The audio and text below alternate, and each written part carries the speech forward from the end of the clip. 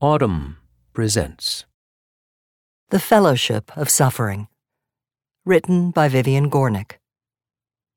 I know a woman, very nearly a misanthrope, I'll call her Stella, who lives alone and is convinced that everyone in the world has a better life than she. Stella's days are often consumed by the kind of envious depression that only a solitary of her stripe can experience. Years of psychotherapy have persuaded her that she alone can break her isolation, yet she is unable to act on what she knows. But a few weeks ago, as everyone everywhere was being put under house arrest, I called to see how she was doing, and in a voice clear as a bell, she said, "Fine, I'm fine." Startled, I asked, "How come?" Equally startled, she said, "Because we're all in this together." Ah, I thought, that's it. Inequality has always been her bête noire. Now that we were facing a threat of illness and death from which no one was exempt, the playing field felt level to her. A privileged life wouldn't necessarily save a person any more than a desperate one would condemn another. I understood. I have long thought that social inequality is the bane of human existence.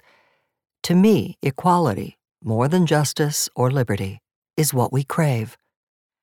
Still, I thought it was curious that my friend was able to throw off the compulsion of her solitary state so quickly, connecting herself so fast to the crisis at hand.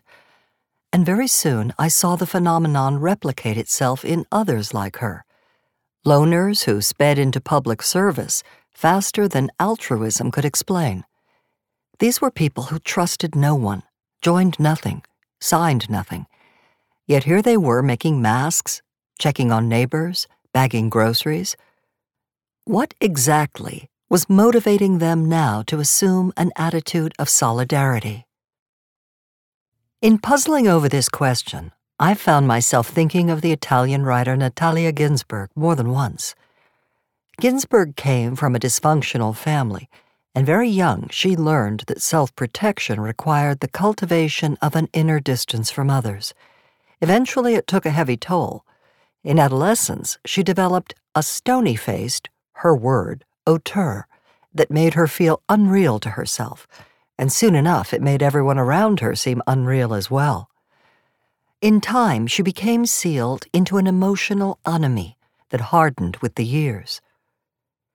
In 1938, at the age of 21, Natalia married Leone Ginzburg, an anti-fascist, and in 1941, when he was declared persona non grata by the government, accompanied him into what was then called internal exile, removal to some rural area, far from the urban centers.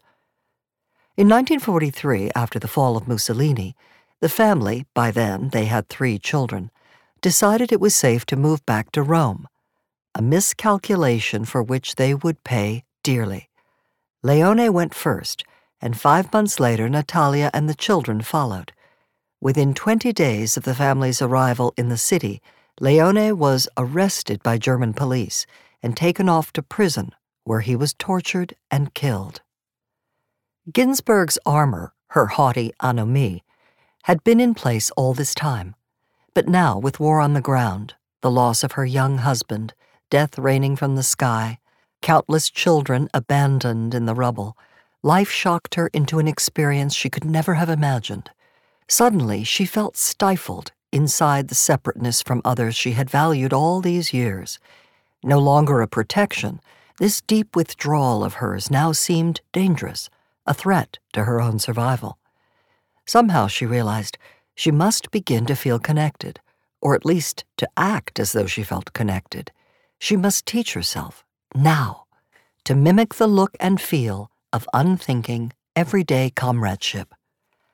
Ah, she has it.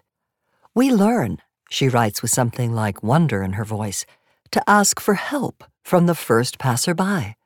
And then, we learn to give help to the first passerby.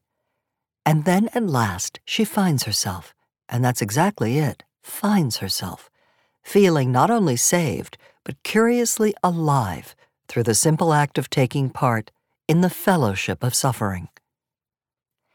The experience led Ginsburg to the insight that dominated her work for the rest of her life. In that brief moment when one day it fell to our lot to live when we had looked at the things of the world for the last time, she had found a point of equilibrium for our wavering life. From then on, she writes, we could look at our neighbor with a gaze that would always be just and free, not the timid or contemptuous gaze of someone who, whenever he is with his neighbor, always asks himself if he is his master or his servant. I don't for a minute believe that this seemingly epiphanic moment brought about a permanent change in Ginsburg's behavior. But when the war was over and the Fellowship of Suffering had loosened its hold on her, she remained grateful to both, not because they had destroyed her original sense of aloofness, but because they had taught her that it had been in place for so much of her life. She now understood that all these years she had been a stranger to herself. Once, many years ago in Israel, I saw something that reminded me of Ginsburg's wartime transformation. At that time, I knew a number of women who had been young during the War of Independence. They had lived through every Arab-Israeli conflict since. They were tough. In peacetime, I never saw one of them embrace a friend, a relative, or a colleague, much less exhibit an iota of real affection, or even share a comradely laugh. In that bullying fear of tenderness, I thought I saw an invisible barrier of emotional withdrawal that separated them from all others. Then one day, there was a war alert. When the tanks began to roll, the most remarkable change came over these women. In no time, they were all out in the street, pressing packages of food and books and clothes on the soldiers passing by in armored vehicles. What astonished me was the gratitude in their eyes. They were unmistakably grateful for the mayhem to come, grateful that it was allowing them to forget the burden of their own defended selves, grateful to be entering into the only circumstance that could dissolve the inner emptiness, the ever-enlivening fellowship of suffering.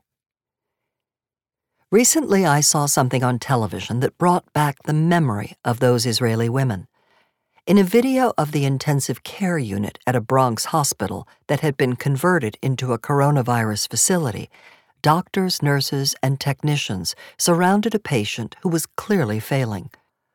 Most striking, I thought, was the intensity of the collaborative effort being expended on behalf of whoever it was lying there under the lights and the sheets. As dedicated as these people in the ICU obviously were to saving the patient, I could almost see in their eyes, above the masks, the pleasure that each seemed to take in relying on the others to do what they alone could do. And yes, I'll say it, the gratitude. Here was a shared dependency acting like an elixir, warding off the exhaustion that otherwise would surely have felled many. What was passing among them was the vital experience here.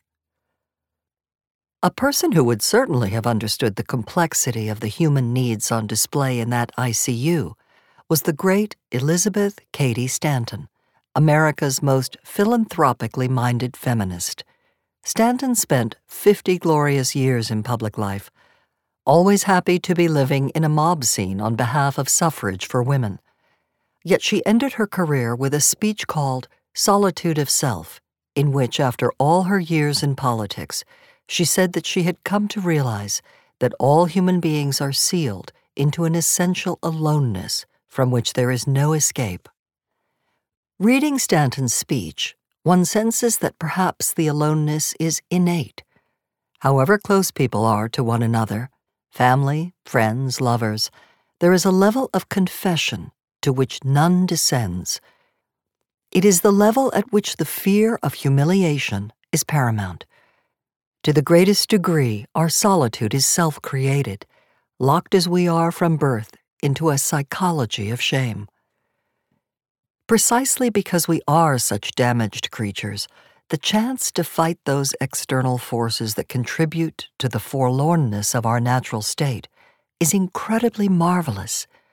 Stanton did not think that suffrage would eliminate the ingrown solitariness, but she did think that our engagement with the cause, whatever it might be, would let everyone, even those drowning in anomie, grow a self strong enough and independent enough to do battle with life's irreducible starkness. Toward the end of the video of that ICU in the Bronx hospital, a woman who had been hovering beyond the edge of the bed, wearing the uniform of a volunteer, left the cubicle with a blood-spattered towel in her hands.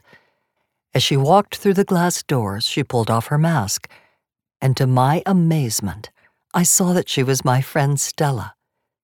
She looked as I had never seen her look in the 30 years I've known her, exalted. If you enjoyed this production, find the best long-form articles read aloud in the Autumn app, available now for iPhone and Android.